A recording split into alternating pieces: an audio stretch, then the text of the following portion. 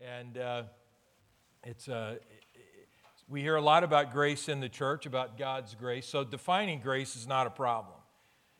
Defining what grace is not a problem. I mean, it's very clear. It's talked about a lot that it means unmerited favor. It's God's favor to us, undeserved, that He gives to us. But defining it's not a problem, but confining God's grace is where we get into trouble. And we struggle with this because what happens is that we start thinking, okay, if God gives us grace, but how do I have to fulfill, like Stephen just talked about, my giving? If God's grace is to me, then why do I need to give? Why do I need to do anything? If it's unmerited favor, then I don't need to do anything in my life. So here's the key. And this will help all of you that have struggled between grace and law and how that law applies to our life. It is God's grace that drives us through love to do what He says to do. It is not the opposite, that we do what He says to do to get His love so we can experience His grace. Okay, we're done. That's great. If you got that, then you're on your way, man. See, but what ends up happening is that we don't understand as God's people because of our own insecurities, our own identities that we deal with. We don't understand the realization that we are coming to God from a place of love, not getting love. That God has already made His decisions about what He's going to do. Now, we do what the Word says to do because Jesus said, in fact, if you love me, obey me. So do what I said to do. But notice it comes out of love. It's not out of just obedience that you better do it or I'm not going to love you. That isn't what He said at all. What He did say is that, look, if you love me and you're experiencing me in my presence, then you need to do what I said to do. And that's really why we struggle so much with sin in our lives and why we struggle so much with this whole idea of the law, because we somehow think that if I do everything right, then God will bless me. And you got to understand, you have to get this in your heart that it's completely the opposite. See, that's what religion does to us. Religion says, jump through all these hoops and then God will be with you. God says, no, I'm with you. Now I give you the ability to jump through all those hoops. And there's a huge difference between those two aspects. So when we talk about grace, we don't have a problem defining what grace is. Lots of teaching on grace. Some of you that are like me that grew up more of a Wesleyan tradition, you heard a lot about grace, but you also heard a lot about law, and you heard a lot about you got to do all these things. And man, our altars were full every week but the problem, they were because of just all the different things that were like, man, I'm just so inadequate. It's not right. My life isn't right. I'm not serving God right. And so we constantly dealt with that because we never came to the truth or the idea that we don't get God's love just because we do everything right. We get God's love because Jesus did everything right. Look, if you can make it on your own, you don't need Christ. And if anything, the law, people say, why do we, we're reading through the Old Testament, right now in the 90-day reading that we're doing. And so like we just finished, I'm into the book of, I started in the book of Judges today. And, when we talk about the law, why do we have the law? I mean, why do we have all these rules? You read Leviticus and Numbers, and you go to Deuteronomy, and you're like, whoa, man, all this stuff. There's nobody that can do that. You know what? That's exactly right. Nobody can do that. That's why you needed Christ. The law shows us that we need Christ. That's exactly what it shows us. It brings us to the clarity that there is no way I can jump through all these hoops to get to God. There just is no way. I can't. Even if I did really good one day, I won't do good every day. And so what we have to do is come to the realization that it is through Christ, who is the fulfillment of the law, not the eliminator of the law, but the fulfillment of the law, that you and I experience what God has for us. That's good preaching, Pastor. Thank you. I'll just encourage myself today. All right. Grace is unmerited favor. So we can find it, and that's when we get into trouble. Grace refers to the condition of being given or shown favor, especially by someone in a position to exercise goodwill by meeting a particular need. So grace in the Scripture is not just talking about a position of God how God treats mankind, but it's a word that's used about humanity and how we treat people as well. If we're in a position to do good, and we do good with what we have because we're in that position, to people who maybe aren't good, who don't deserve it, who haven't earned it, then we are following the same principle of grace that God has taught in His Word. Grace is the divine means by which God makes Himself everything we need to utterly abound. It's through God's grace that we receive everything that we need. God makes Himself available to us with everything that we need to utterly abound. W.H. Griffith Thomas is a great writer who said this: grace means more, far more, than we can put into words, because it means nothing less than the infinite character of God Himself. It includes mercy for the undeserving and unmerciful, help for the helpless and the hopeless, redemption for the renegade and repulsive, love for the unloving and unlovely, kindness for the unkind and unthankful, and all this in full measure and overflowing abundance because of nothing in the object or the individual. All of that God gives us, not because of anything in us, and because everything in the giver, God Himself, because it is in His nature to love, because God is love. How long has love existed? Love has existed eternally with God. It is God. It is who God is. His nature, His characteristics of love. So when we talk about His love, it's far more than we can even express in words, because it's like blessing somebody who totally doesn't deserve it. And you and I are the ones that totally don't deserve it. And yet God still does this for us. And look, what that does to, people say, well, don't say that God gives it to you freely, because if you say it like that, then people will sin. Well, one, people are going to sin no matter what.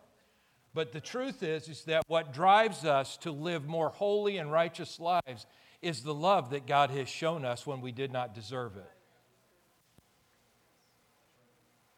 How great. Romans says it's so clear. The love of God is made manifest among us. It's demonstrated to us that while we were yet sinners, Christ died for us.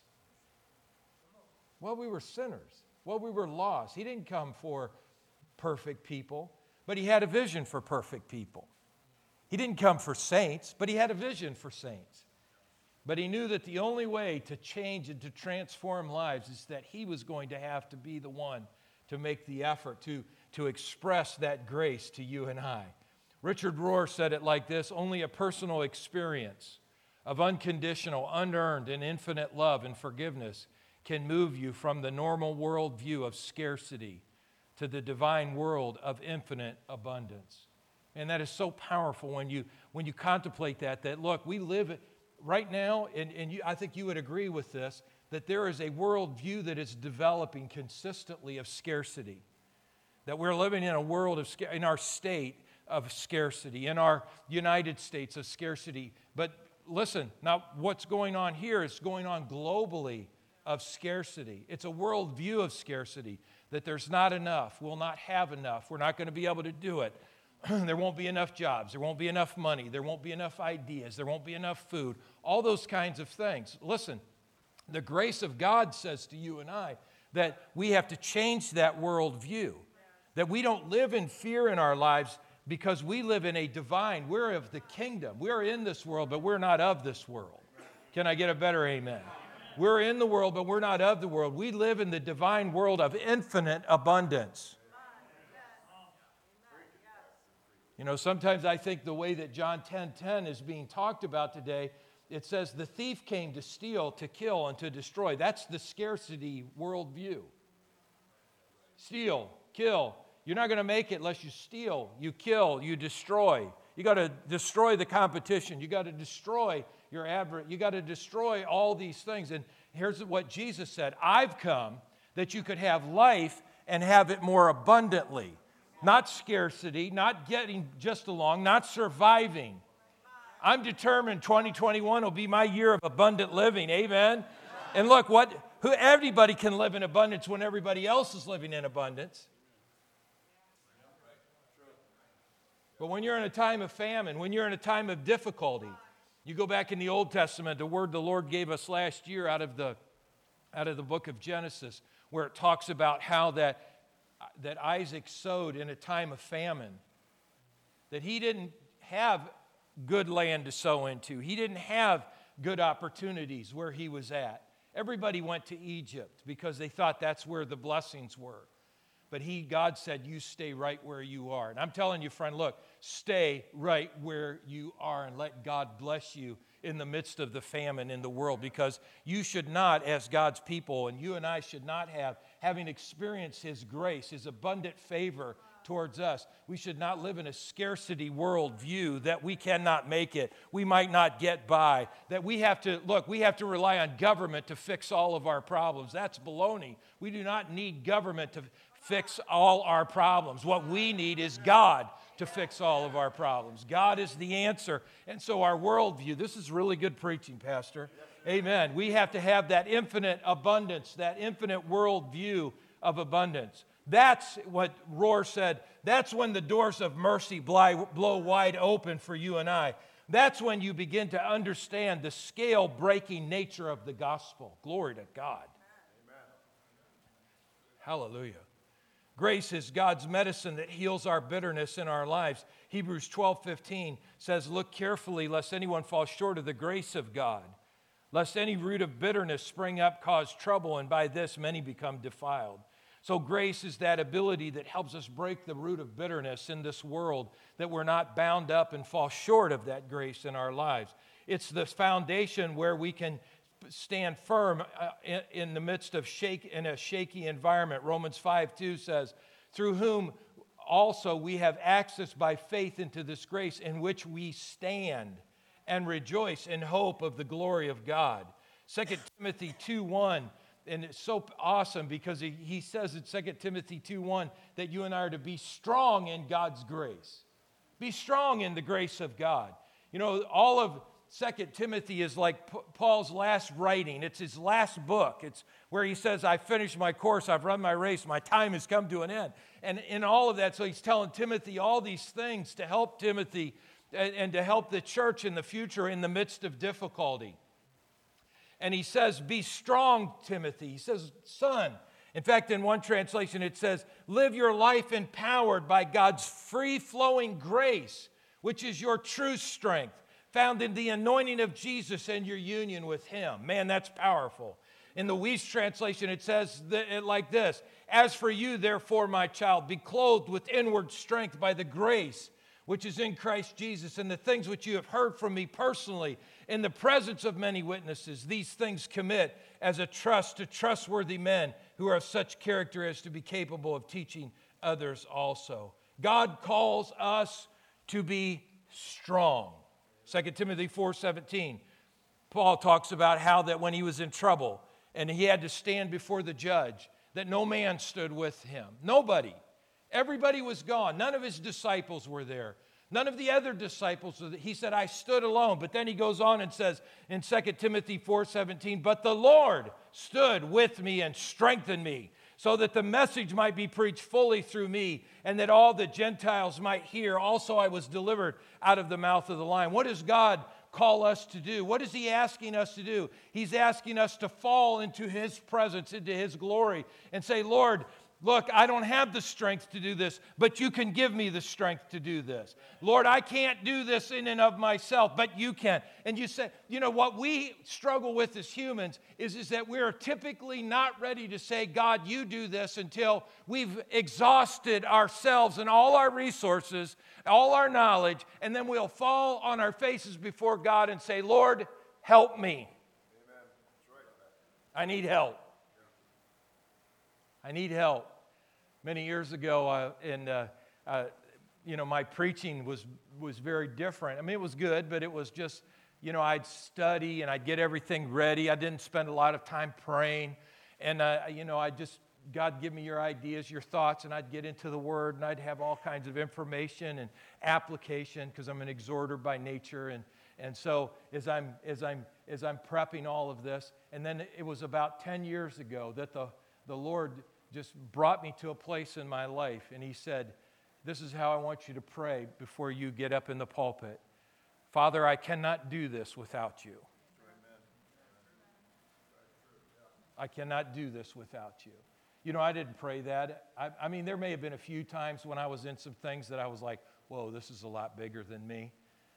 But, you know, coming to church and pastoring, I mean, I've been doing this almost 40 years now. And so, you know, you could probably pick any verse and the Lord had helped me to be able to preach it. So, but I was like, Lord, I don't want to say what I want to say. I want to say what you want to say.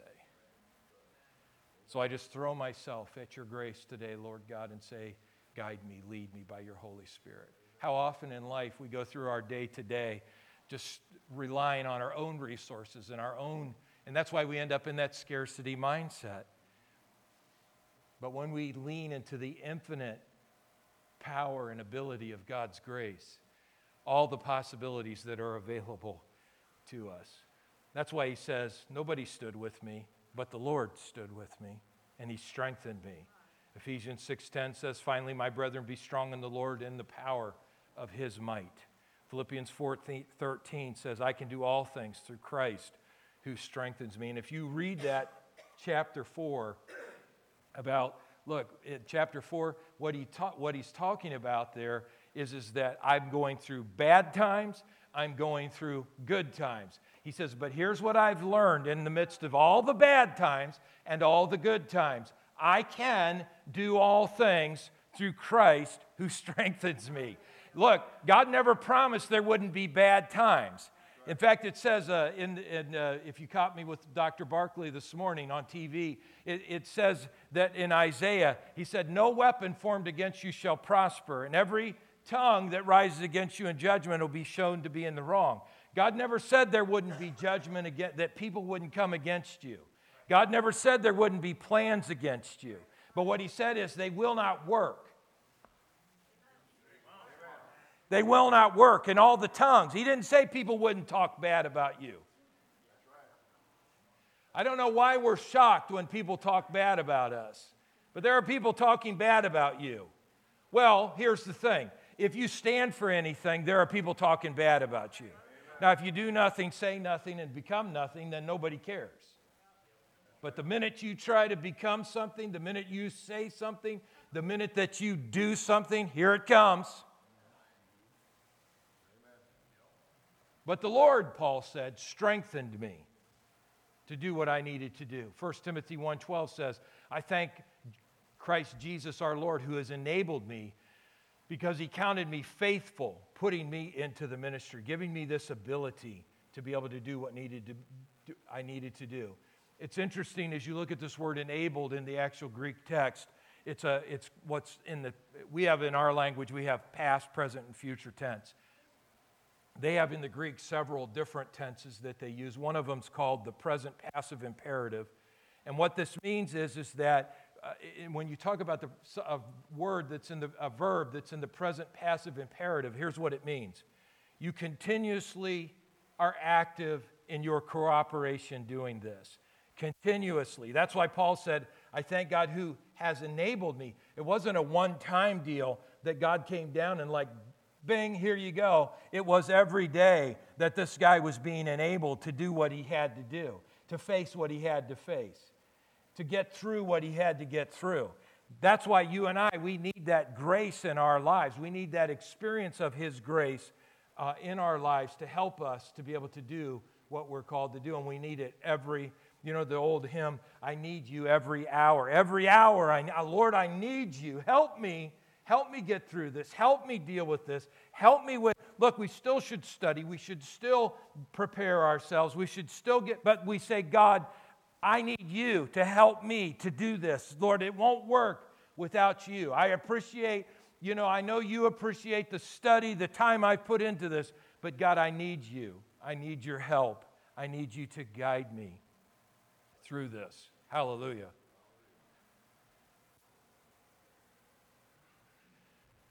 Someone one time made an acronym up of the word grace. It's God's riches at Christ's expense. God's riches at Christ's expense.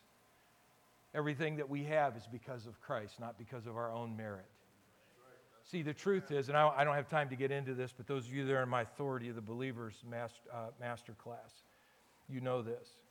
We had everything, and we gave it up. We had everything. Mankind had everything. Look, Adam and Eve had everything in the garden. Everything. They had eternity. Through the tree of life, they had everything. They had God with them every day. They had His presence with them. They had all the food that they would need. They had all the environment, protection, everything. They had a world to live in and a world that they were told to take care of and to watch over. They had it all. Mankind has had it all. And what mankind did with everything he had is he surrendered it to an adversary who's done nothing but try to destroy it from the beginning. But through Christ, Jesus, you and I can experience God's riches again at Christ's expense. We can experience restoration in our lives. We can be established in our lives. We can be strengthened, as it says, by His grace in our lives. And we can be supported, held up. I love Isaiah 41:10. It says, "Fear not, for I am with you. Be not dismayed, for I am your God. I will strengthen you. Yes, I will help you. I will uphold you with my righteous right hand." And as far as I understand from Scripture, Jesus is sitting at the right hand of the Father. So the Father is declaring that my righteous right hand, He'll keep you up. Don't worry about it.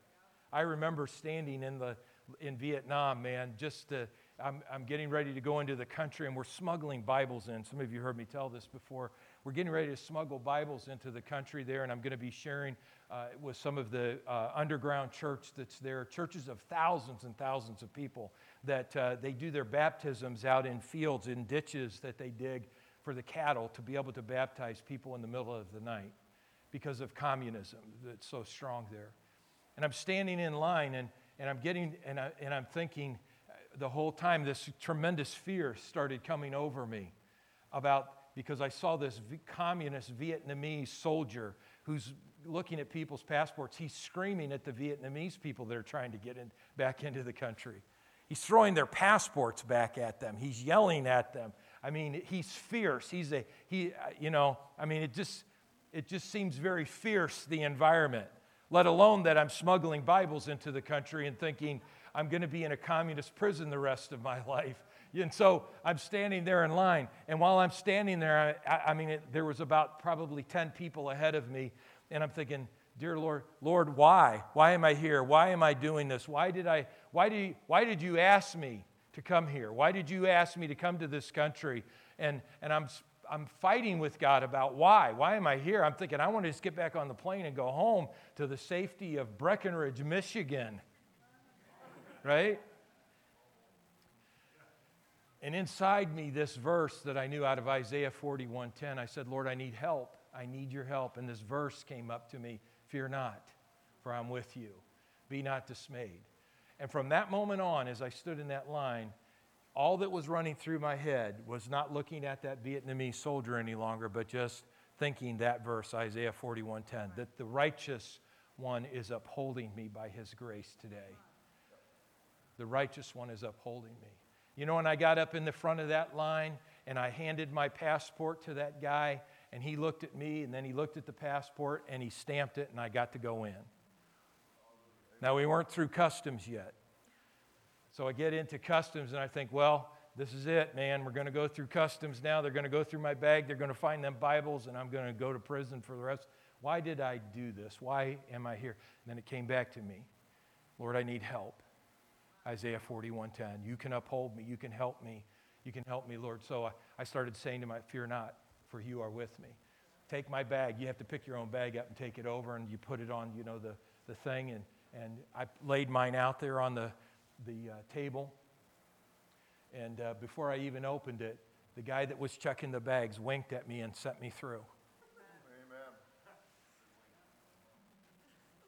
You say, well, it's just a coincidence. Well, you believe whatever you want to believe, but I'm telling you right now, God taught me about how to not be afraid. Now you say, well, have you been afraid since? You better believe it. But Isaiah 41:10, fear thou not. So God tells us that we are to be strong in His grace. So I want to just give you a couple of ideas about how you and I can grow in the grace of God. 2 Peter chapter 3 and verse 18 says, "But grow in grace and the knowledge of our Lord Jesus Christ." One translation says it like this, "But continue to grow and increase in God's grace and intimacy with our Lord and Savior, Jesus Christ. May He receive all the glory both now and until the day eternity begins. Amen." So how do we grow in the grace of God? How do we grow in grace? Now, first of all, understand that God has already made grace available to us in full capacity. It's kind of like the idea, I don't know if you've ever had this happen, but when I was a younger kid, my mom would take me to the store. She would buy me a pair of shoes, and she would check those shoes. You know how you do the thumb down on the end of the shoe, see where the toe is? And she would always say this, because I was growing so fast. You know, I wear a size 15 today. And she would say, "Well, here's the thing. You'll grow into it." Right? You'll grow into them. She says, "I'm going to buy bigger because you're going to grow into it eventually." So I want you to know that that's what God says about you. He gives you His grace, and then He says, "Now look, I'm expecting you to grow into this, okay? You already got it. You already got the capacity to grow. The question is, will you grow?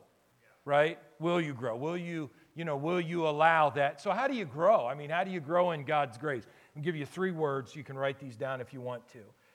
One is forgiveness, one is mercy, and one is service. The first way that we grow is through forgiveness. We grow in God's grace through forgiveness. To whom much is given, much is required. You've been forgiven so much, you learn about God's grace through forgiving others. That's how you grow in grace. "Well, Pastor, I just thought like if I pray for grace." You can't pray for grace because it's already been given to you. You have to grow into grace.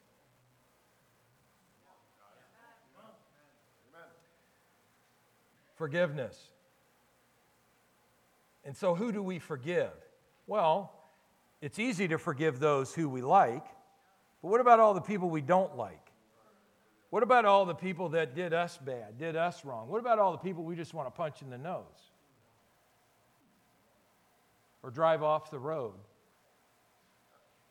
Because they cut us off. See, what we have to learn in our lives is that forgiveness. And that forgiveness, when we increase our capacity to forgive, it increases our capacity to receive forgiveness. To whom much is given, much is required. It doesn't take long when you talk with people to find out who they're struggling forgiving, does it? Because they'll bring up stuff. They'll bring up people. They'll bring up politicians. They'll bring up whatever. I mean, they'll bring up their past employers. They'll bring up their kids. Look, we as God's people have a requirement upon us that much has been given to us in forgiveness. I mean, our debt was deep, and God forgave it. He made the choice to forgive it. And so what God requires of us is to give forgiveness to others, to help people overcome, to not feel like they're indebted to us. Forgive us our debts as we forgive those who are indebted to us. That's what Jesus taught. That's the principle of the kingdom. Well, you didn't like that one, so I'll move on to the next one. Just remember, Colossians 3:13 says, "Bearing with one another and forgiving one another, if anyone has a complaint against another, even as Christ forgave you, so you also must do." So you also must do. Wow. The second way is by showing mercy. Now, mercy is when we help people that can't help themselves. Mercy is when we help those who are widows, who have no other, and when I talk about widows, I'm not talking about people with a whole bunch of family that can help them. I'm talking about people who have nowhere else to go. I'm talking about orphans who have no family to take care of them, people whose families rejected them. See, what we have to, whether they deserve it or not, that what we're required to do is to show mercy. Now, always remember this, and I should have probably brought this out. There's a big difference between trust and forgiveness. We do not trust everybody, but we do forgive everybody. Amen. And we give mercy, but we don't trust everybody that we're giving mercy to. Either you're giving it or you're not giving it, but you're not giving it in conditions to get something. That's not mercy. God gave to you whether you ever responded to Him or not. James chapter 2, verse 13, and this is really tough, man. I mean, the way this reads out. For judgment is without mercy. And this is what James is trying to get across to us, the half-brother of Jesus. For judgment, your judgment will be without mercy to the one who has shown no mercy. Your judgment, the judgment you will receive, will be without mercy. Because he says, listen, mercy triumphs over judgment. So I've had times where, look, I was running my mouth about something and just I was mad at something or somebody or something, and the Lord really reproved me about that and said, look, you keep sowing that over them. Don't be surprised when you reap it back yourself. Because the Bible is so clear about this. What you sow is what you reap. And so if you want to reap mercy, you have to sow it. You have to give mercy to people. That's not that you're saying, look, it's okay that you did this. It's okay that you hurt this. It's all right that you live this way. But you're showing them mercy and compassion, drawing them closer to God instead of pushing them further away from God. As one brother said it, and I thought was so powerful, the love you have for God is shown by the person you love the least. Well, I surely don't like that. Because I want God to measure the love I have for Him by the people I love the most. The last one is service. Grace grows in our lives through service because service is a mindset, not a program. Because service, listen, involves sacrifice. It always does. You know, we're kind of shocked about this. If you're going to get in children's ministry, make some sacrifices. You'll have all kinds of opportunity to sacrifice. Serving little kids, making a big difference, in their lives, impacting them. You know, a lot of these kids that are on the stage, they were in our children's ministry. People made sacrifices to get the word into them. You know, some of them were in our youth ministry. Chuck and Carrie made big sacrifices to put the word into them, to love them, to give up their Sunday nights coming down here and doing youth ministry. Was Sunday nights, right? Or whatever it was. And so all these sacrifices that they made. Ministry, service is sacrifice. Service doesn't come out of a place of comfort or a place of that we don't have to make any sacrifice. It's a place where we have to make. To be an usher is especially, look, it's snowing, it might be icy. You're a counter, you're an usher, you're a greeter at the door. There are just days that you just don't feel like doing it. There are days I really don't want to preach to you. I'm just like, I think I'll just stay home today. You guys do it, so I'm going to do it.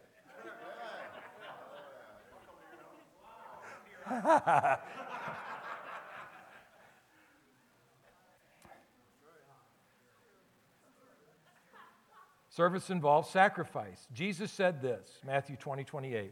The Son of Man did not come to be served, but to serve, and to give His life as a ransom for many. Grow in grace. Grow in His grace. Let this year be that limitless grace that's available. You're going to grow in it. You can grow into it. Or you can stagnate right where you're at right now. The three major ways. See, isn't it interesting that we didn't say that you grow in grace through knowledge? You grow in grace through the knowledge of the Lord Jesus Christ as you grow in your relationship with Him. But you grow in grace, first of all, because you forgive. Second of all, because you're merciful. And thirdly, because you serve. If you're not serving, find a place to serve. And the really cool thing is serve where you can't get anything back. That's really awesome service. Hallelujah. And make a difference. In all of that, the grace of God will grow in your life. Stand up with me if you would. Father, thank you. Go ahead, Chuck, you can get ready. Father, thank you, Lord, that we can grow in your grace. Thank you, Lord God, that we can be strong in your grace. And Father, I pray, Father God, for those who maybe are in a place right now where they're struggling with your grace in their lives, Father God. They're hurting. They're struggling. I pray that that grace, Lord God, would become more real and relevant to their lives in the days ahead, and that they would be refreshed through that grace. In Jesus' mighty name, amen. Go ahead, Chuck. Amen. Good.